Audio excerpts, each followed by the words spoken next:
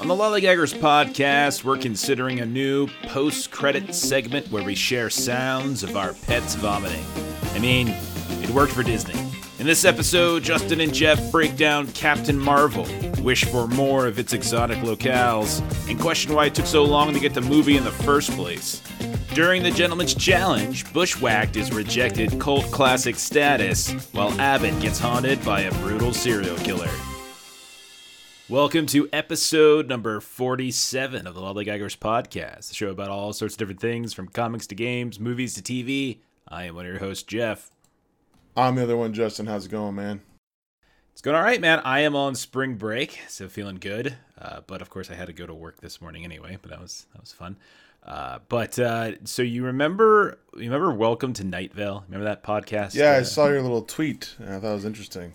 So Melissa and I, my wife, she and I went to a live show of Welcome to Night Vale this past Friday, where they do kind of like about a 2-hour thing with a musical guest that also dovetails into their weather segment. If you remember from the actual podcast, they do a weather segment, and that weather segment is basically music. And it's pretty cool, man. It's like a self-contained story, but it has all the same people, and it's just sort of like a live, almost like theatrical production. It's like a cross between that and sort of stand-up, because there's not like a huge set design or anything like that. But it's scripted and it's pretty funny, and it's got a self-contained story at the same time. It has all that kind of wacky weirdness that Welcome to Night Vale is known for. So I don't want to spoil it because they specifically tell you not to spoil it. So I can't say what it's about because they're still doing more shows. But it's really good, and if anyone ever has a chance to go do a live show, so if you ever get one coming to like Orlando or something, Justin, you should go do it. It's pretty fun, and the tickets aren't particularly expensive at all.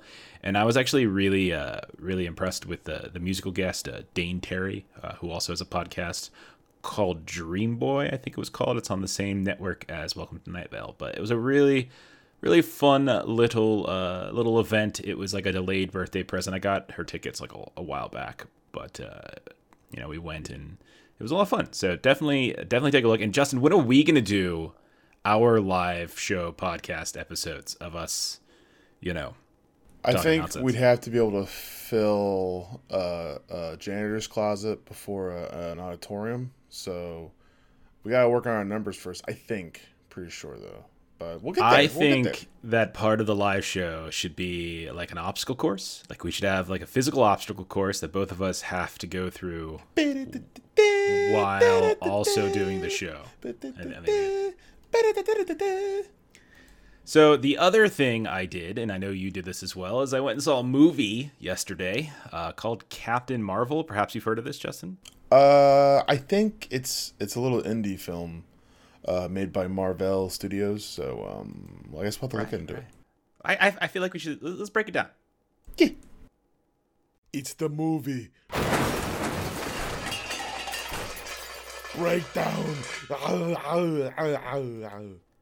Captain Marvel is the newest entry into the Marvel Cinematic Universe, following the origins of the titular superhero. The movie begins on the planet of Hala, the capital of the Kree Empire, so we're in space again. Veers, played by Brie Larson, is a member of the Star Force who has been having these strange dreams that are strangely involving Annette Bening in a location that vaguely looks like Top Gun. Due in part to these dreams, Veers has been having some trouble going through training, and both her mentor, whose I think name is Jan Rog, but I don't know, I never really remember. All I know, it's played by a surprisingly swole Jude Law. And the Kree's AI leader, who's known as the Supreme Intelligence, both of them believe that it's Veers' inability to control her emotions that has been limiting her development and her use of her magical superpowers. So during a mission that happens relatively early into the movie, Veers is captured by the Skrulls, who is one of the chief enemies of the Skree people, who are currently engaged in a war with them. And those Skrulls begin to probe her mind, and they're looking for some sort of piece of hidden information that might be embedded in those dreams. Veers breaks away from this particular imprisonment, and she ultimately escapes to Earth, specifically through the rooftop of a Blockbuster video in 1995. You probably saw that in some of the various trailers. And it's there and then that she meets Nick Fury, who is played by Samuel Jackson once again. And together, the two of them try to prevent the shape-shifting Skrulls from overtaking Earth. And more importantly, they try to unlock the secrets that are hidden away in Veers' dreams. Now, we're going to try to avoid major spoilers of the movie, but we're undoubtedly going to spoil some things. I've only briefly touched on a few things here and there, and all that was basically the first 20 to 30 minutes of the movie. But if you want to go into Captain Marvel completely free of our nonsense, make sure that you go watch the movie yourself and then come back and listen to the episode and think about how wrong we are. So, Justin, what did you think of Captain Marvel? I think, like usual, because I'm a homer, I think it's best for you to start off first, because of my skewed view of things. So, again, I will counter with my own question, Jeffrey. What did you think about Captain Marvel? Okay, so there are things I liked about it, and there are things I didn't. Actually, there's probably nothing I didn't like about it, but there's only a handful. I mean, there's things I liked about it, but then most of it was just sort of like indifference, I think. I was reading this Reddit thread, and somebody encapsulated my thoughts really, really well. This would have been a great movie in like the whole Marvel franchise or Marvel Cinematic Universe is if it came out 10 years ago. But Agreed. Considering where we are now, it just feels so anticlimactic in a way. But at the same time, I love the fact that we have a female superhero. I love the fact that that's what they're exploring over and over again throughout all the various characters and the various instances of these characters interacting with one another. So many things in this movie that you can feel really good about. There's that wonderful montage when you're seeing like the montage of Veers kind of going through when she was younger and how all the time she got knocked down and she kept getting back up, or how many times people had a tendency to sort of discount her in some way or say that you need to prove something to me. And she's like, I don't need to prove something to you. All that stuff is great. I absolutely love it. But at the same time, like in the position that we're in currently in the Avengers storyline here, the Infinity War storyline, this felt really poorly timed. Like it didn't quite click. There are moments in the movie that I think are quite funny, and usually those moments involve Samuel Jackson, surprisingly, as Nick Fury, because I think for the most part in the movies that we've seen thus far, Nick Fury doesn't usually play kind of the comedic relief, but strangely enough, he does, and part of that is because it's like pre-eye patch Nick Fury, pre-shaved head Nick Fury, pre-badass Nick Fury, but it's still kind of funny. Their back and forth is really endearing, and I like that. There's also a really sneaky, great role played by Ben Mendelsohn, who was I can't remember. He was the villain from Rogue One, whose name I'm completely forgetting. He's also in the movie with video games and 80s stuff. What is that? The one he didn't like that has Will Wheaton do the voice of the audiobook. Ready Player One. Villain. Yeah, Ready Player One. I still haven't actually watched that, but Ben Mendelsohn is also, he plays an absolutely fantastic role in the Netflix television show that's now been canceled but still available, called Bloodline. But he was really, really good in this because he was both kind of villainous but also hilarious at times. Like there's some really funny moments and then some really emotional moments. So like there's this huge gamut, and I think like he was like super sneaky good. The other person I really liked in this was Lashana Lynch, who played Maria Rambeau, I believe that's what her last name was, who is one of the friends of Veers, or kind of the person that keeps kind of showing up in her dreams. And I thought that particular combination, while not necessarily have the slapstick funny part of it, actually was the heart, to some degree, like of the actual movie itself. Like there's a lot of good feeling, a lot of good emotional connections and ties that are actually happening in this, which is really nice. But again, in terms of the plot of the overarching thing, like it's just, I don't know, like we're seeing characters, or we're seeing factions that we've already seen before, and some storylines that have already been resolved, so like Lee Pace, who played Ronan, for instance. I wanted to see more of him. Shows up in this movie. Lee Pace is great. But he only shows up basically in like these little tiny miniature versions of himself as they're communicating long distance, and then maybe once or twice at the end. But for the most part, he's not there, but we all remember him because he was the villain of the first Guardians of the Galaxy movie, right? Like he was there, and so we see the Skree again. Most of them are blue people, but some of them aren't. I still don't quite understand that.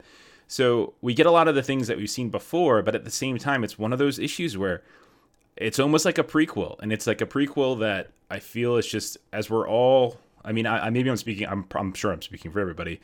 But just in terms of timing, it just felt poorly timed. Now, if this would have come out, and I wish it would have, like in the same vein as like the original Iron Man and the original Thor and the original Captain Marvel or Captain America, if it was in that kind of a original set and so that we were actually tracking this along with the others, that would have been great. It would have been, I mean, honestly, replace the Hulk movies. Like, that would have been so good. Take the Hulk out and put Captain Marvel in instead, and that would have been fantastic. Like, I would have been all over that, you know? But it's just, it feels sort of poorly timed. Now, it's still a good movie. Like, if you still actually watch the movie completely and utterly independent of this, you take away the context of that surrounding it, I still think it's actually a really strong movie in many regards. I do think there's a great message behind it. I think it looks great. I think her powers were cool. I think when they let Brie Larson, and by they, I mean like whoever's making the film, when they let her kind of just, you know, be herself, like, it's an awesome movie. Like, the opening 30 to 40 minutes is, you kind of gotta work your way through it, because I think it's actually not a great start to the movie, especially the first 15 or 20 minutes when you're just like, where the hell are we? What the hell's going on? Like, why do I care about these people? Like, it takes so long to really like get going, you know? So once she does actually break free away from the Skrulls and gets onto Earth, that's when the movie really gets going, and that's a good 20 to 30 minutes or so in. And I feel like it took a little bit too long, which is a shame. And then I also felt like in the beginning I didn't know where we were. I mean, I knew who the Skree were, obviously, but I didn't really feel like an immediate connection to like the actions and the situation of the storyline, and so I thought that was kind of troublesome in a way. But at the same time, once it got going, the movie itself became very good. And then I think there were some interesting twists and turns, like some surprises here and there. More than once, there's a person who you thought was the villain or a villain ended up not necessarily being a villain. And then maybe a person who you thought might have been a villain or might have been a friend or a villain, or, you know, there's like a lot of like changing or shifting loyalties throughout the movie, which is really nice. And so not everything was completely and utterly obvious, which was great. So, I mean, overall, I like the movie. I mean, I would say, like, to kind of round out my opening thoughts here, is that I do think it's a good movie. I think it'll stand the test of time really well. I think it's probably been given a little bit of a disservice for when it's being released relative to it being a month before Avengers. Considering how we've had such a huge gap now between the Avengers movies, this could have been like a Christmas movie or something like that, you know, and it felt like we would have had a little bit more time, like at least to sort of savor it for a bit. Or maybe if they would have just been more willing to actually take a super heroine instead of a superhero earlier on in the run. Maybe if we weren't being so insistent on seeing kind of the male-dominated superheroes throughout their origins of the cinematic universe, I think it probably would have done a lot better in my mind. So yeah, it's a good movie, and I feel like the biggest problems I have with it have nothing to do with the movie itself, but have everything to do with the circumstances surrounding it. Does that make sense? I'm not sure if that made sense. Yeah. Mine are kind of similar. I thought it was fine, but it's very by the numbers in Marvel standpoint of how like they make movies, which is disappointing because recently they've had a run of really good non-by-the-number stories, right? So like Thor Ragnarok is not a by-the-numbers story, not a by-the-numbers movie. Fun and interesting. They gave a film to Taika Waititi, and it made a weird world. Same with like Infinity War and Black Panther. Even though Black Panther was still a little bit by the numbers, it kind of, with the message that came with it, kind of like obscured it a little bit. Or even with Ant-Man, not necessary, like the second one that came out, not necessarily a by the numbers book. So I think if, like you said, it came out 10 years ago, it fits really well with these like origin stories. I think at times the characters are a little scattered and confusing. This movie was done by two directors, so I think the direction of what was going on was interesting sometimes, but also inconsistent. There was times where Brie Larson was fun and interesting, but other times she was robotic and cold. It's almost like I agree with that. Yeah. Yeah, it's almost like they're trying to do like a whole Jedi thing with them. If you want to be in control as a Kree, you have to kind of like negate emotion. But it's almost like when I feel like you had to pick a side. Either have her be cold or have her be rebellious, and always rebellious. You know what I mean? Which I think when she was rebellious and interesting, or like wild and stuff, like that first fight in the Kree ship or in the Skrull ship, I thought was great. Where she's like, yelling and stuff. I thought that was great. I thought she was super That part charming. where she roared at the scroll was hilarious. It made me laugh. Yeah, I thought she was randomly just roared at the creature. Yeah, It was hilarious. but like it was very inconsistent. Like there was that, but then there was also her just kind of being robotic and emotionless. And I wish they would have picked one way or the other, or maybe like if they would have picked emotionless, maybe have her develop her emotion throughout the story. But it was very scattered as to what they were doing. I think that was the intention, though. The idea, like, because I really the Supreme Intelligence and then Jude Law are basically telling her, you know, control your emotions, control your emotions, control your emotions, right? And this is all about her access to her powers. And like over the course of the movie, by the end, we realize that as she becomes more in tune with her emotions and her identity and who she is and that kind of stuff, like that's the intention. I just don't think that think it was that arc was as smooth as it could have been. Yeah, like that is clearly what they were doing, and that's the metaphor being done. But it wasn't executed well with what they were doing, and I think it has a lot to do with either it be writing or direction was very strange at times. The one big complaint I had to say about this movie, though, I'm starting to get tired of with Marvel movies in general, is I feel opposite of how you felt in the beginning of the movie. I am tired of these Marvel movies going somewhere and then staying there for 3 minutes and then going back to Earth. Like I'm getting tired of that. Like when you first saw Asgard was amazing. I love the idea of Asgard in this mystical world, but they spent like 5 minutes in it, and the rest of Thor was on Earth, right? It was in New Mexico. When you talk about Black Panther, you spend about maybe 10 minutes in Wakanda, but a lot of it's taking place in South Korea or Compton or other little areas like that. And it's for reasons, but you still don't spend a lot of time exploring that universe. I think you're in Wakanda a decent amount, actually. Like, I mean, I totally agree with the Thor one. I think that's true, but I do think we see a lot more of Wakanda. I was about to say Rwanda. I'm like, no, that's the real one. Than Thor. So I mean, but I get what you're saying. And also, like Thor Ragnarok, at that point we have established Asgard. We spent plenty of time there. I want to spend that whole movie on Battleworld. That's where I want to spend the whole movie. And these interesting, cool places they don't follow. The one series that does stick in those areas is the Guardians of the Galaxy places, because like Tim Gunn's willing to make those risks of let's get weird, right? The whole first movie wasn't on Earth. The whole second movie was on a planet that was a human, right? Or was like a being. So like a living thing, yeah. Yeah, and it was interesting and cool, and I want to explore these things. I want to spend more time on Hala, or Hollow, however they said it. I wanted to see more of that Kree world, that Kree universe, and maybe even where the Skrulls were, or that place they visited. But they just find themselves going back to freaking Louisiana. I get they're trying to create a relation to the audience, but how are you going to have this cool steampunky place with interesting characters and then just show it for 5 minutes and then leave? That's the only thing I really have to complain about these movies lately. Is like, let's stick in these really cool little areas. I think a lot of it has to do with they're trying to, this is the new flagship, this is the new main character, this is our new Tony Stark, right? So if this is our new Tony Stark, we have to have a nice strong foundation, nice strong base, and then we can maybe get weirder with it and build on it later on. But I think we've gone so far past that formula now with these really cool, interesting stories. Like Spider-Man wasn't your normal formula. They started like 6 months after he was Spider-Man, you know what I mean? And so like, for me, I think I just expect more out of these films because they've come so far in their development of how they like their formulas. It just seems like they've gone back a few steps with this.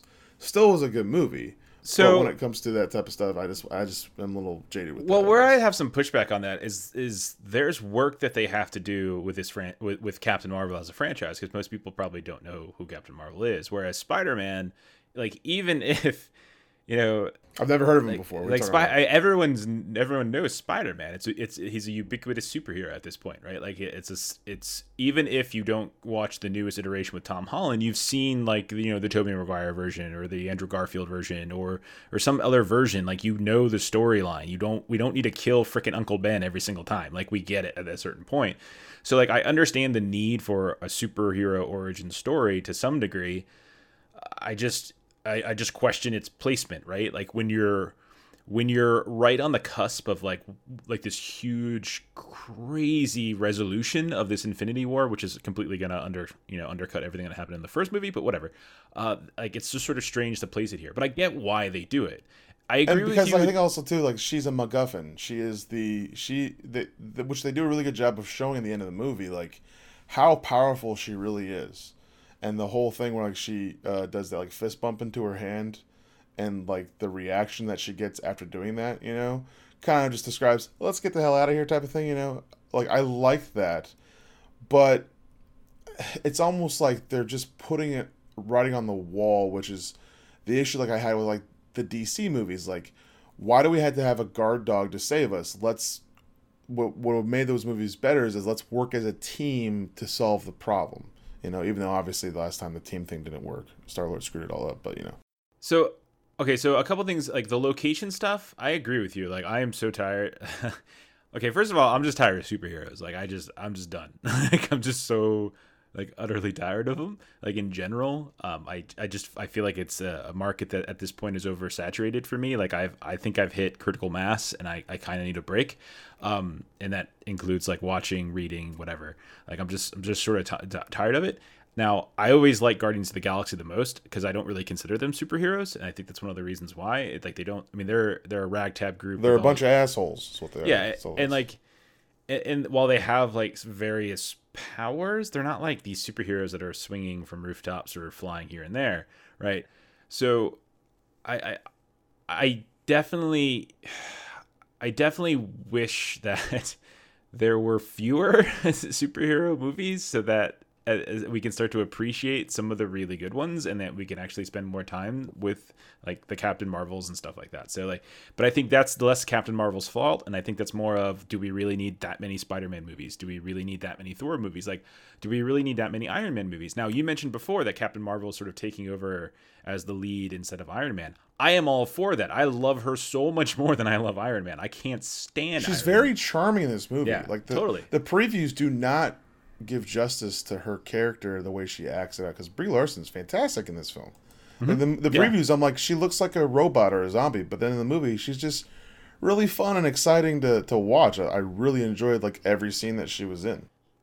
She was somebody that I felt like I could root for, whereas like Iron Man, I never wanted to root for him because he was always, I mean, honestly, he's a freaking asshole. Like I don't like him. Like, and it's just too much. It's just way too much with him. It is a bit ham-fisted at times though. Like I get it. Like, keep on getting up, don't quit type of thing. That's a good message, but it's a good message. It's a good message. That's like, it's a good message. But like the moment you were talking about with the montage of the standing up, it resonated with me. It was good.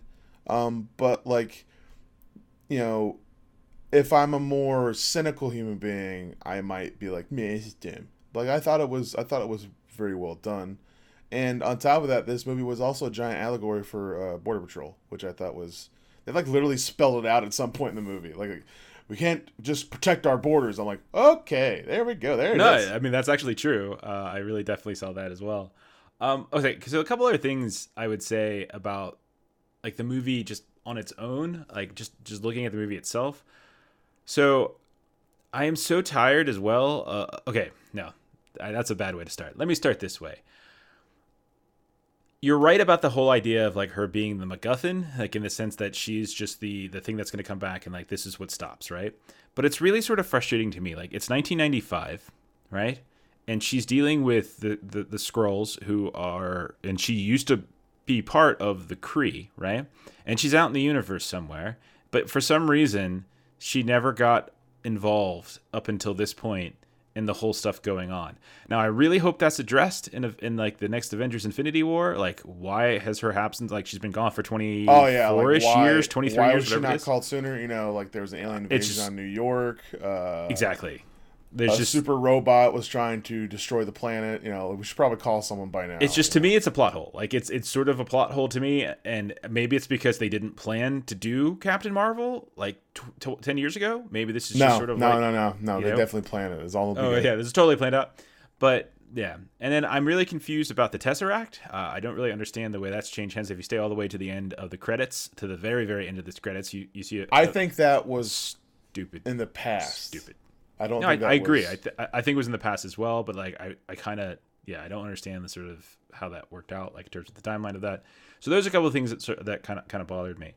I feel like there were moments where I was very confused about her powers and how strong they were. Like there were times She's like blowing up like ships and missiles and crap like that, and then she hits somebody and they fall down. I'm like, wait a second, like how did that not just like rip them in half? And it's the thing that I've always struggled with when it comes to superhero movies. It sort of reminds me of like Lord of the Rings with Legolas, who's just like falling 50,000 feet and swinging this way and that, and like everything, like no one ever gets hurt, no one even gets a scratch. It's just I always have trouble kind of understanding the scale and the severity of some of their powers, and so her powers to me were a little bit hard. She's Balrog. Let's just say that she's Balrog. She has lots no, I understand. I have no problem if she's super freaking powerful. I have no problem with that at all. I just didn't understand like some of them. Like there was a point where she just shoots a person and they're okay. I'm like, oh, okay, that's cool. And then she's like, I'm now gonna blow up these really big ships and these really big missiles and things like that. And like, oh, okay, cool. So like, can you scale that down? Is it like like there's different settings? On the same line of that, though, not kind of like talking about the power stuff, but I think the special effects were fantastic. It's really hard to make someone pointing their fists at you look pretty good, and they did a really good job of making it seem pretty convincing that there was, she wasn't look like a fool. You know what I mean? I really liked her outfit too, like her uniform at the end. It was pretty cool. Yeah, there's a lot of little everything. There's a lot of little things in there too. Like the helmet is from the comic book, but that helmet is a callback to the original Captain Marvel look, which was a guy who, like the guards that were like watching the Kree or the Skrulls, they had those green helmets with like the mohawk in them. That is the original Captain Marvel helmet. And like there's a little part, when she's just going through her colors in her suit, where she's white and green for a little while. That crazy like pastel, like super color one. Yeah. Neon-y one. Well, there's one where she's all white with green. That's the original Captain Marvel, look. And so the hair and stuff is a homage to the original Captain Marvel, yet it is also a rip from the comic. I like it all. I think she looks really cool, and it makes it really easy to CGI her when you put that thing on her head. But overall, I thought like the special effects were really good. I thought she was cool to watch, and I liked her a lot as a character. The only thing I have a little bit of a complaint about, and it's not really a complaint, it's more just kind of like a pick, I guess, is that I think they could have done a little bit better with the Nick Fury eye thing. How eventually I'm not gonna say anything, but like I thought in the first instance where he's with Coulson that things would have went poorly and that's what would have happened, right? I feel like there's maybe two other things because I think it's a joke. I think there was a joke in there somewhere where it was like things keep happening to him where you think that's when it happens, and then when it does happen, it does happen. But I think they hit the cutting room floor. I think that's what really happened. Oh, I just assumed it was the last thing that happened when he was like, it's just a scratch, and everyone else was like, nope, no, it's not. No, it's not. I thought no, but I think it would have been funny if they would have like. There's a car crash. If maybe they did like a rules of three thing where they had three things happen. They're like, oh, this is when it happens. This is it. And then it doesn't happen. And then something as small and minuscule as what happened that did happen is what caused it. I think that would have been a funny, like, subverting expectations thing. But I feel like there's maybe like two or three other things that happened that maybe hit the cutting room floor, which would have been funny. Because I thought he was a really good comic relief, because like in all the other movies, he's so stoic and quiet and so professional. This one, he's still just a young detective of S.H.I.E.L.D., right? He's a young agent, and he hasn't been destroyed by the realities of the world yet, and he likes a little kitty. You know what I mean? So it was really, it was a fun character for him, I thought. So he was like the secret, in this movie, he's like the secret, like co-star in this. It's a buddy cop film between him and her. And he spent a lot of time on film, but he didn't steal the show, but he still had a lot of really good moments in the movie. He was great comedic relief. He really was. Like, it was so surprising to see, like, after we've seen Nick Fury as a super serious guy for so long, like, we see him in this role. And it makes sense because it's 20-something years ago for all this stuff started to went down. He's not as, like, he doesn't have as much baggage on him at this point.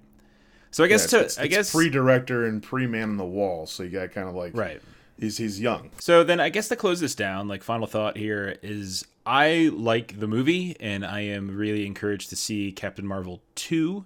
And I hope that the movie itself in the franchise with Brie Larson, I would love to see it independent of the Avengers stuff, because right now I feel like so much of this movie is wrapped up and sort of almost forced into a box in some regards in terms of its plotting, because of the Avengers storyline, the Infinity War storyline, I should say. And it's going to be nice to see her kind of break away into her own movie where it's not dealing with the sort of Infinity War politics. I do think that the movie itself isn't the best of the, if any. I wouldn't put it in the top, 3 or 4 of the movies that we've seen so far. I do think we've seen better, both ones that have managed to be, I think, more escapist fun, like the Guardians of the Galaxy movies, like Thor Ragnarok, but also ones that are a little bit more serious and more interesting, like, Civil War or something like that. But it's still a really, really good movie. I love that Marvel is finally being more diverse in their superheroes. I mean, it took them a really long time, but now we have, the Wasp, we have Captain Marvel, we have Black Widow, who she's getting her own movie as well. So that's really great to see. And we're not just sitting on just the same kind of like white male protagonist over and over again. Despite being a white male myself, I definitely like seeing the diversity there. It just makes for, I think, a more engaging and entertaining crowd. And when we went on a Sunday and sort of like a matinee time, and we saw all sorts of kids, and it's great that all these kids are actually able to look up at the screen and they're able to find people that they can identify with, and they're not just sort of forced to pick like the same rote people over and over again. I think Captain Marvel is a great new entry. I think that the movie itself could have, it should have come out earlier. Like, we should have seen it earlier, not just from a plot perspective, but I thought that the character, what it does, what this character does, what this character means, what it represents. This is too, like, Marvel Cinematic Universe, Disney, you should have done this 10 years ago. Like, this shouldn't have been something you had to wait until the very end to do. Like, this shouldn't have been treated so late, almost like second class. This should have been sooner. And like, that's sort of one of the things that really pisses me off about this, is that it took them so long to realize, oh, maybe we should have a more diverse group of people as part of our Avengers cast. Maybe, who knows? But that's my final thoughts on it. What about yours? I think that in the end, I'm hypercritical about this because I'm a giant nerd with a baby's mind, basically. But when it comes down to it, this movie's good.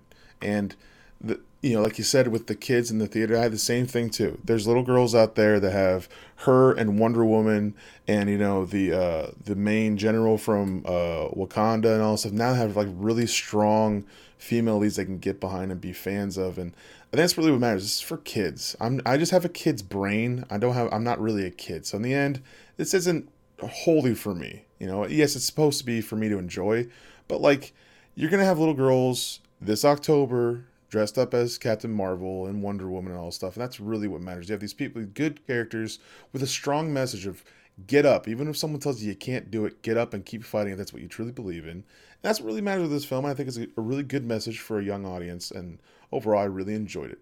Is there a few little plot holes that could have made it a perfect movie? Sure. But in the end, it doesn't matter. It was, like I said, I did the same thing Sunday morning. I enjoyed it with my wife. And in the end, you can't be so cynical about this stuff. It's really a superhero movie, right? So that's my final thoughts. All right. And so on that note, Justin and I are going to go ahead and do our challenges for the week. And now, it's time for the Gentleman's Challenge.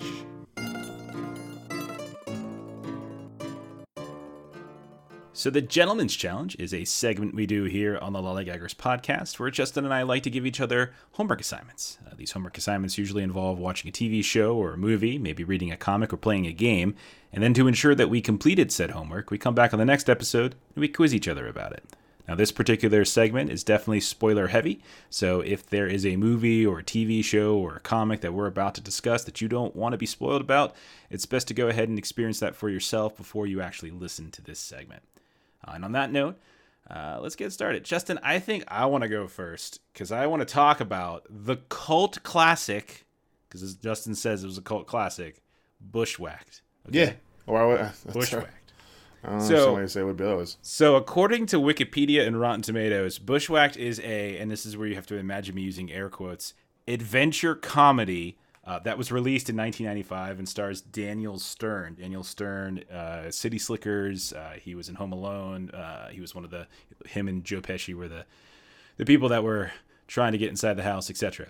Now, Stern plays Max Grabelski, who is a fairly dumbass delivery man whose idiocy is so great, he is duped into being the fall guy for this little conspiracy where a rich guy is trying to fake his death. Now, during this suspiciously late night delivery to this rich guy's house, Max walks in the front door because the door is kind of open, and he smells fire, and he goes into a room, and there's a fire, and there's the presumption that there's the dead man in there.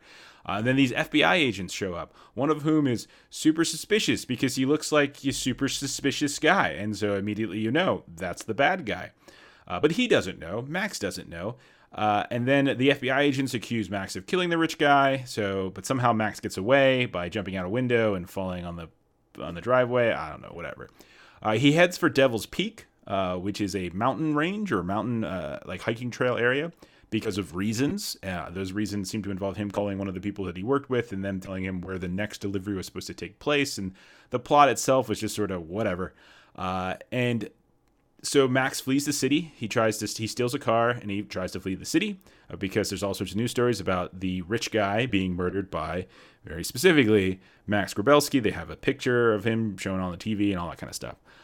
So as he is driving en route to Devil's Peak, he stops at this little convenience store, and there he manages to switch cars with the Super Ranger Scout leader, because there's this whole other storyline that's happening where these bunch of kids who don't have a good scout leader want to do an overnight because they're Ranger Scouts and they want to get their badges, and the mother of one of the scouts hires a professional Super Ranger Scout, and this is who Max Grabowski runs into at this convenience store. And as the Super Scout leader recognizes Grabowski as being like the killer guy, Grabowski manages to sort of trick him, and then so then what happens is they take each other's cars. So Max takes the Scout leader's car, and the Scout leader is forced and glued to the car that Max stole, and they go their separate ways. So then what happens is that as Max continues to head north to Devil's Peak, he is stopped by the world's worst state trooper, because apparently that state trooper has not been paying attention to any of the news and the information about there being a potential killer, but whatever. But he finds Max, and Max starts to try to come clean about everything. But again, because the state trooper is the worst, he just escorts Max to this park so that Max can serve as the overnight scout leader, because it's this case of mistaken identity at this point. And so despite the fact that he's wearing like Italian loafers and he's wearing like a leather jacket, the mother, worst mother ever, assumes that, that's totally him, and he has no gear, and she lets all these kids go with him out into the wilderness on this hike. So yeah, that's that. And then a bunch of stuff happens. Like, that's what I wrote in the middle of my summary. Stuff happens. The parents learn that Max isn't who he says that he is. A manhunt begins, which is led by that same suspicious FBI guy and also the Super Ranger Scout leader. The kids also eventually figure out that Max is not who he says he is. They turn on Max, but they start to bond nonetheless, because that's the type of movie this is. At a certain point, they all look at a Playboy together, which, that's wholesome comedy. One of the kids flies off a cliff at the end, but doesn't die, so there's that. Let's see, what else? I wrote in my notes, yada, yada, yada. Max is exonerated for murder. The stupid kids get their stupid badges. But they get even better badges than they originally wanted, because they originally wanted their Tenderfoot badges, but because they helped catch a corrupt FBI agent or whatever, and like a killer guy or whatever, they got even better badges now. Max becomes an official scout leader now because he's exonerated, and he's assigned like 50 kids to do an overnight in Yosemite, whatever. And then in my notes I wrote, quote, "Who gives a So that's Bushwhacked, the cult classic. Okay, Justin, you are no longer allowed to pick, quote, cult classics, because your understanding of what a cult classic is, I love this movie as a kid. It's good. There's a difference between you loving this movie and this movie being a cult classic. I did some research. Not bad. I did some research.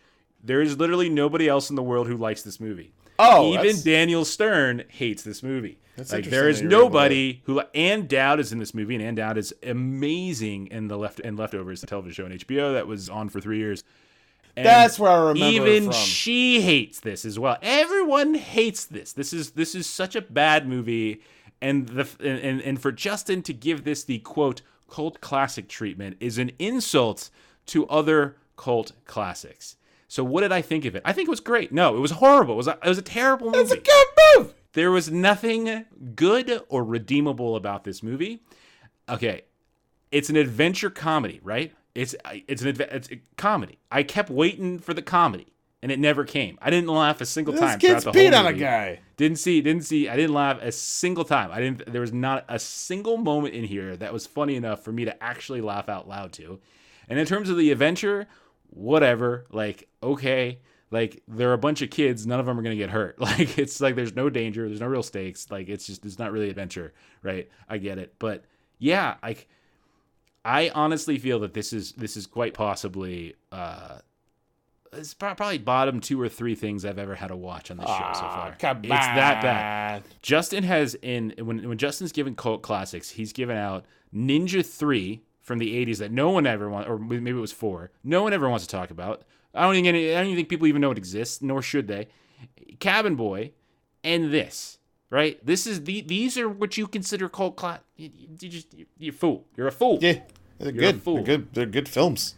Good films. Cinema. I have nothing good to say about this movie. Like, nothing. Like, it's just, I can't even make fun of it because it's just, I feel bad. I feel like I'm picking on, I feel like I'm punching down because it's so dumb, and it's not even like good dumb. Let's see. Was there any good moments? Like, there was a point where he freaking, like, I'm supposed to believe that this guy doesn't know what a beehive looks like, because there's just one moment where all the kids looks like a football are picking pine cones because they want to make a fire, and he finds a really, really big pine cone. Well, everyone knows that it's a freaking honeycomb. Like, it's a beehive. Everyone can see it. Anyone can see it. He's holding it around. He's holding it like it's a football. He's telling the kids to go along, etc. And the bees get loose. Yada yada yada. It's called suspension of disbelief. All right. You have to give me reason to do so. Like, what breaks suspension of disbelief is when there's moments that don't seem realistic or that break the logic of the actual film, and that he had brain damage from that falling iron. That's what happened. That's why he's like that. Well, did you know that this was originally supposed to be a sequel? This is supposed to be a spin-off sequel to Home Alone. That's what it says. He's supposed to be Harry from Home Alone. That's what it says on Wikipedia. The film was originally conceived as a spin-off film to the Home Alone franchise, with Daniel Stern reprising his role. He'd be Marv. As reformed Marv, explaining Max Grabelski's similar appearance and personality to Marv, because he's just stupid. He's walking around like chewing gum, like he's a cow, like a mouth wide open, etc. I don't know. What are you doing, Marv?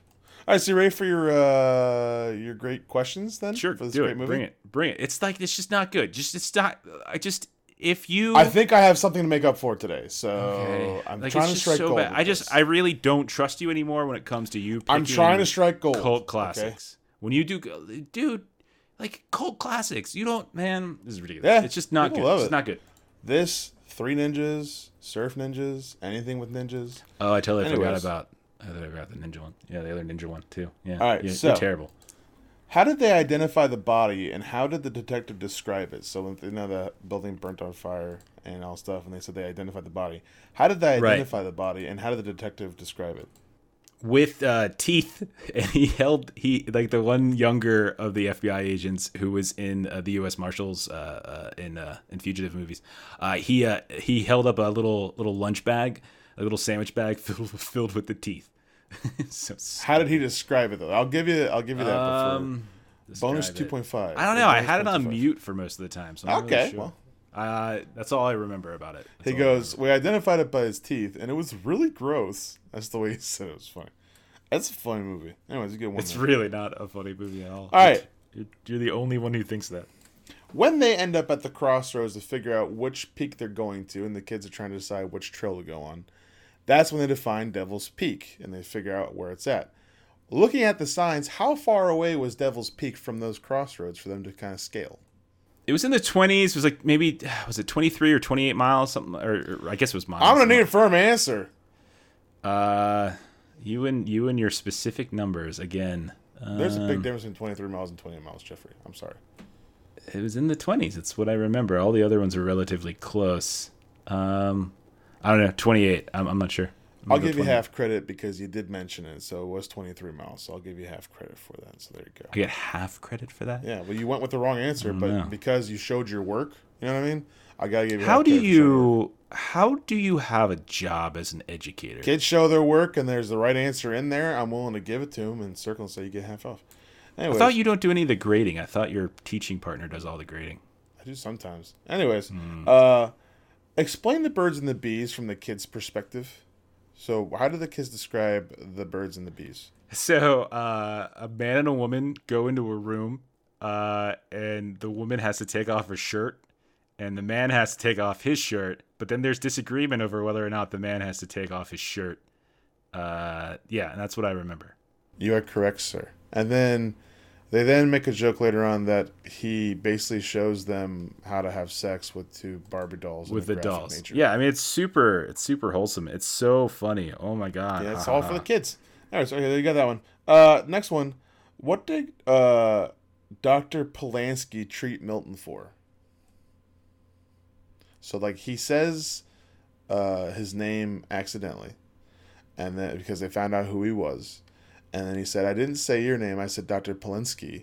And he treated me for this. And I will also take what the problem was. Like, there was an actual name for it, which was a dumb name. But if you can't get that, just tell me exactly what the situation was. Okay. I'll take that as well. I need ultimate silence because I actually remember this scene. You know, now that I edit it the way we edit it, I can hear if you are frantically typing on your computer. So, no, I definitely remember this scene. Treated me.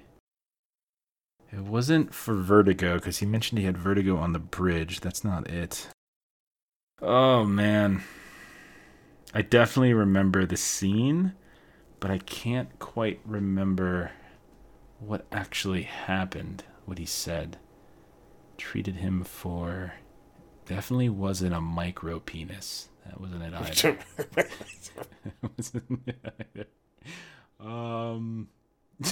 I don't remember. That would take I totally a hard remember turn the scene. in this movie. If that's I what it totally was. remember. I don't think it's that hard to turn. The doctor said I had a micro penis. They all looked at a Playboy together, which is very wholesome. I guess in 1995, it was cool to do that with kids. Kids were different back then. I don't remember. So I can visualize the scene. I just can't remember. The condition was called cryptodorkitism, and it was an undescended testicle that he had. So that I was close with the micro penis, and and he could feel the testicle rising back up. Yeah. So there we go. Last question: what type of knot was used to tie up the mother in the cabin? What type of knot was? Remember, he's going to it's not a figure eight knot. It's not this. What was the something actual... cross switch? It was like a Herb cross switch or something like that. I'll give you 50%. It was a clover hitch, is what it was. Clover hitch. I knew there was a hitch or witch or something. So we got ourselves 1.5. I do want to appeal the 23 and 28 mile one. Like the other ones, I think you're totally sorry, buddy. Right like I said, I saw the work. Your obsession with getting the specific numbers of things is super obnoxious. I noticed the work. It was good work. Super obnoxious and really makes me want to just do horrible things to your quizzes. It was a bad rounding. It's okay. But it's 3 points, right? It's 3. It's not bad. All right. So there you go. Justin, what did you have for homework? So I was assigned Abbott, written by Saladin Ahmed, and also by Jason Wordie. The art was by Sami Kavala. It's got a weird Asante Gu at the end of the last A, so I'm sure it's bad how I wrote that or I said that. So overall, the story takes place in the 70s. It's about this woman, Abbott, who is a reporter for a local newspaper, and she kind of breaks news on stuff that most people won't touch. She's a female black reporter in the 70s, so that alone is a rough go as it is. She does not have the white privilege card, as I would say. So she goes around and reports. Or the male privilege card. Yeah. So she goes around and reports on things people usually don't because she's not afraid anyways. People don't like her, so she might as well just do what she wants to do.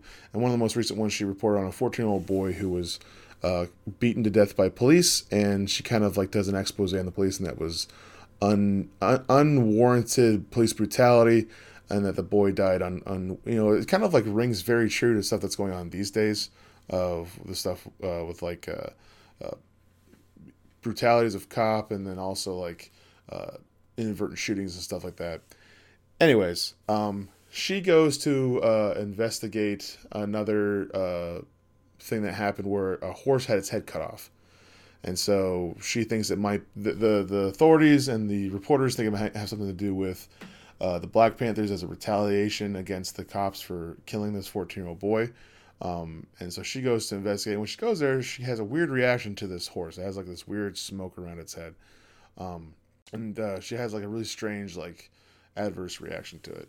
She talks to the police officer. She says, this has really nothing to do with the Black Panthers. She talks to a couple of her friends at a diner, one of which has a bit of a connection with the Black Panthers. She says it's not really what they would do, even though he knows they're upset. It's not really their MO. And so she basically is starting to investigate this killing at the barn. Meanwhile, she's kind of like reporting on this, and the higher ups in the paper that she works for are not very happy with her because they're, both sexist and racist and don't like her being on the payroll, let alone the stuff she's been reporting on. One of which is a little bit vocal about what he really thinks of her and the words that he uses, which I'm sure is warranted for that time of the century. But she kind of gets told to kind of like just cool off a little bit, but she still says, I'm going to do my job. She then gets called by her ex-husband to go investigate another crime that happened. In this crime, she goes to the building, and the building has a man's torso removed. It's just a pair of legs. Now, the legs are also covered in this weird black mist, so she has this adverse reaction to it. And she tells her ex-husband that, it's happening again. She's not really thrilled about what's going on. He basically tells her to be careful. When she heads back home, she gets attacked in an alley by some big old shadow monster with like a kabuki mask. And it stabs her in the hand. She then tries to investigate what's going on, because in the past she had a boyfriend from Africa that when they were younger, he was killed by this giant shadow monster a la Lost, and she kind of witnessed this thing, and it's basically this shadow monster's coming back into her life with these different murders that are going on. And the thing that attacked her also had the same thing. She goes and talks to a couple of people that might know a few things, one of which is an old friend of hers that works a tarot shop and like a hippy dippy shop with bongs and stuff, and he basically tells her that she's the light, and he talks a whole bunch of mumbo jumbo. She doesn't really believe him. She just thinks that he's just kind of high all the time. And then she goes and tries to investigate a few other things. And she's on her way to the airport or wherever. I think it was a train. She's on her way to the train. This giant minotaur black guy draped in... Minotaur or Centaur? Like I think it was. Centaur, I think you mean Centaur. Centaur black man. My bad. Centaur black man chases her down and like runs her off the road and hits her into a pole. So I only read the first two comics because they were the free ones. With if you have Unlimited on Comixology. Yeah. And that's kind of where it ends. It's a good hook. What do I think about the story? So the story's good. My only complaint I have about it, you can tell this man's a novelist, because he does what old comic books used to do, where they describe everything that's happening and they don't leave it a lot to like the reader to find out over time. Like, my only complaint about the book is like he literally, when they're talking, she's talking to her ex-husband and calls her ex-husband. They give each other the exposition in conversation, which I think is better revealed over time, but I guess they're just trying to get it out of the way. I don't really like that a ton with my comic books. I like stuff to be kind of like shown with visuals and stuff like that, which they did in the second comic, because in the second comic she gets in contact with a old friend at a bar who was clearly some type of lover, and they showed a lot of that through visuals. It was a female woman that gives her a gun. It was a sister of somebody. I can't remember. It was the sister of the bartender. Yeah, that's who it was. And they kind of left more to suggestion there, which that's the type of, like, that's where I was like, okay, I like this type of talking. That's the type of like storytelling I like. I hate the old style X-Men where it's like, I'm going to shoot him with my laser blast now. Like, let's have the reader infer some information by just reading the stuff and be a little bit more cryptic, I guess, because he really just lays it on the table, which is more novelist in my eyes, I guess. But I really do think that the story was good. It's just some of the talking back and forth. You're a Hemingway guy, you know. You're appreciative of like iceberg theory, right? Which is like only give as much as needed and then cut a little bit away and then let just show the tip, and then the big problem underneath, like an iceberg. Yeah, like you could, like you said, infer it, or I was gonna say Hemingway, but you took it right out of my mouth. I figured that's where you were going. With it, you know? The art is interesting. It's very old school. It shows very much like an old 70s book with the coloring and the way it looks. It's very, at times, noir, but also not. It feels very exploitative black films sometimes, the way they kind of like show some stuff, but it's not really. It's just a really cool art design of like a very classic 70s look. I was a little iffy on the art, to be honest. Like, I like to start off. I was, yeah. I think part of it, I think, was because it was just like it was real world, right? Like some of the other comics I've been reading are so like fantastical at times, or so like super science fictiony. Like if I think about Die, like we're in this magically other world, right? And so you can do all sorts of crazy stylistic things and saturation and whatnot. This was just trying to present a very realistic view of the world. Yeah, but where it kind of won me over is when the tendril demon stuff starts happening. Like that stuff, or ghosts, or whatever the hell they actually are. I thought that stuff was particularly cool. There's this one cell I really, really liked where I think this was after Elena was attacked and she was in the hospital and her boss came to see her and was talking to her and she was thinking about something. And what I really liked is how we see like her in profile and we see her boss standing behind her in the doorway. Yeah, that was cool. Like, and she's got the memory of what happened, and like in her head, like you can still see her like the front of her face and everything, but like in the silhouette of her head, you can see like, as a way to convey the idea that this is what she's thinking about, you can see the image of that kind of purpley, shadowy attacker. And I thought that was really, really cool. So I hope that in the rest of the comic they actually start to push in that direction more and really start to expand and let the art and the actual reality of the situation sort of intertwine a little bit better. Which I don't mind a classic look at all. I don't mind a simplistic. The best way I could kind of describe it would be, there used to be an old comic in the funny papers that was there was like a writer with like a long pointy nose. It was always in the Sunday newspaper. Talking about Doonesbury? Maybe Doonesbury. Yeah, Doonesbury was a little bit more serious. Is anything like it? Well, it's more of a realistic look than like your normal like fantastical feel, which it's a more grounded thing, but sometimes people can take it makes sense considering what the story's about. Yeah, like it totally makes sense considering what the story's about, etc., where it's set. But I like those moments because I do really get hooked on art sometimes. So like even like sometimes the art will get me before the story does. In this case, it was the other way around. Like I was actually really into the story before. That is what initially got me into comic books, is artists. That's what always draws me. And this person's very basic, which I don't have a problem with it, but like, you probably would have hooked me a little bit better, basic? Like you said. Basic. Did you just do oh my god, Jeff, that's so insulting. You probably would have pulled me in more if it was outlandish or had a unique style, because I think that's really where, because comics have now to me are more art than they are. Story's good, but story within itself is art. But like, I love a good visual piece. So, but other than that, like the characters were fleshed out pretty well. I'm curious to see what happens next, because it's like taking a normal whodunit and then flipping a supernatural take on it as well, which is interesting. But it was good. But I'm probably gonna wait till some more avail. I think they're gonna keep on doing it.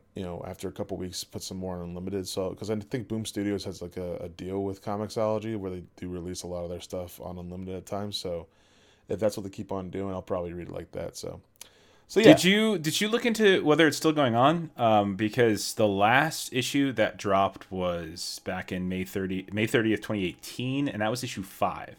Did you ever? Yeah, I didn't see it. Did it end? It might be completed then. If it's completed, I'll probably finish it up then. I'll have to look into it a little bit more. All I did was read those first 2. I assumed it was an ongoing series, but I guess I thought it was a miniseries. And that's what I'm checking Wikipedia, and Wikipedia has as a 5-issue miniseries. So yeah, then it's probably all wrapped up. Then I'll probably. So that's one of the reasons I was interested in it. I think that's why I put it on my wish list, because I've been kind of hunting for like a completed series. So yeah, that's my review of it. It's good and interesting. And now that I know it's only 5 comics, I don't feel like I have to read 30 of them. So I'll probably finish it up then easily. I know, it's pretty exciting. All right, you ready for your quiz? I guess. We'll see how it goes. Okay. Since you like numbers, I'm going to go out of order here. Since you like numbers, we're going to start with the numbers. What's the $25,000 question, Justin? Oh, boy. $25,000 question is, who cut a man in half? Or how do you cut a man in half like that? Ooh, I'm sorry, that's incorrect. The $25,000. You're on the right track, but it's where's the rest of the body? Oh, God. That's the $25,000 question. So you're on the right track, but I'm sorry. Yeah, 0.25? 0.25? Maybe if you would have shown your work, I would you're have right. You're right. given you that. That's the problem. You can't give them anything they don't show work. You're right. You're right. No, I agree. Which serial killers from our, from popular culture, were mentioned by name in reference to what was going on in the actual book? There was the Zodiac. Zodiac killer. I think Gacy was one of them. I think it was those two. That's incorrect, Justin. That is incorrect. The correct answer was Zodiac, so you got half, and Norman Bates. Okay. Psycho killer. Every time they mention Psycho killer, I just got like Talking Heads stuck in my head. All right, so that's 50% then, right? Okay, yeah. That's a 0.5. That's 0.5. Yeah, scrape them points as much as I can, Justin, what kind of car does Elena drive? Oh, boy. What does she drive? Is it... Oh, no. What does she drive? Is it a Caddy? I'm sorry, that's incorrect, Justin. The correct answer is a 1966 Mustang V8. Oh, yeah, because it's like the last thing she says. I know, that's why I'm really surprised you didn't get that one right, because you said you only read the 2 issues. I thought you would have gotten that one. So stupid. Okay, Justin, what song and who is it by does Elena listen to that brings her various flashbacks? Oh, I don't know what. That's the thing where like I saw a thing, I didn't recognize the album and I didn't recognize the song. But it's like the same line over and over. So I don't know. I legitimately don't know. So the correct, I mean, the I get that the album is it's a one cell thing, but it actually is repeated later on. I don't think it's the same album, but it's by John Coltrane. It is Love Supreme. But Love Supreme is repeated multiple times over the course of a couple different cells. That was one thing when reading it where I was like, yeah, I don't know what this song is. And then final question, Justin, where is Hippie Haven? Oh, what was that? It was Plum something. Was it Plum Drive? It was the Plum Street Aquarium, but it was also Plum Street. So that's a 50%. I'm going to give you a 0.25 because you didn't get the aquarium part and you didn't get the right designation of street, but you did get plums. I'm going to give you 0.25 or so. So let's see. That gives you a 0.75 out of 5. Look at that. That's pretty good. Sometimes that's really not. It's terrible. You got to set the curve, So like I'm helping others out. So I'm really surprised that you got the John Coltrane question wrong because it was pretty clear. I'm really surprised that you got the Mustang question wrong. I figure I would catch you on the $25,000 question. You know who's not surprised? Everyone who's listening. Yeah. I hold you to higher standards, Justin, because it's a mantra here in my department. Hold students to a high standard, and they'll meet those standards. You hold them to a low standard, then they'll sink to those standards. You're making a terrible mistake, I gotta tell you. All right, you ready for new challenges? Yes, I am. All right, so you have a lot to atone for this week because Bushwhacked. Again, if it wasn't clear, and it might not have been, because I don't know, I might have been equivocating. Bushwhacked is a terrible movie that nobody should watch. If there were some sort of serum that we all could take collectively to expunge it from our memories, that'd be great. And if Hulu, who is currently airing Bushwhacked, if they're listening to this, listen, Hulu, you could clear up some of your space. In your cloud or whatever it is that you use to store these things, because Bushwhacked ain't great. It ain't good. I mean, we all have our own opinions. It's okay. I understand that, but it is a fact that this is a terrible movie. So it has an 11% on Rotten Tomatoes, by the way. 11%. I think I have something to make up for it, though. I think. Okay. Is it Bushwhacked 2, Electric Boogaloo? Electric Boogaloo, yes. So I went on Netflix and Hulu started scouring. Immediately went on Netflix. The first preview that came up, because now on the website, like the previews come on like the front banner page. A very Archie feel show came on. It's like brand new to Netflix, and I looked at this and like, is it The Order? Yes, it is the order. I was gonna have you do that. Oh my god, this has never happened before. Yeah! What is going on? Oh my. What do we do? Do we do a double quiz? I think we do a double quiz. It's double quiz. I think it's a double quiz. I think that's what we gotta do. Oh my god. Holy crap, this is crazy. I saw it, I'm like, I bet you Jeff's gonna love this. So I probably am. I mean, it's super serious teenagers. Legitimately taken aback, my friend. I'm amazed. Like when I saw like the little scene where he walks into the room and they all got those creepy masks on and stuff. Like honestly, animal skull helmet masks, like that's the coolest crap. Like that and plague masks, I love that stuff. Plus his eyes are super blue and dreamy, so I was like, I mean, he's not, he's not Archie, but like he's solid. But who can be, right? Who can be? That's true. It's true. But I have seen him in something. I don't know why. So but it's like a double challenge. It's a show about werewolves and witches. Should we watch just 2 or should we watch more than 2? What should we do? I say, because we don't have to quiz each other on different things, I say we watch 4. Okay.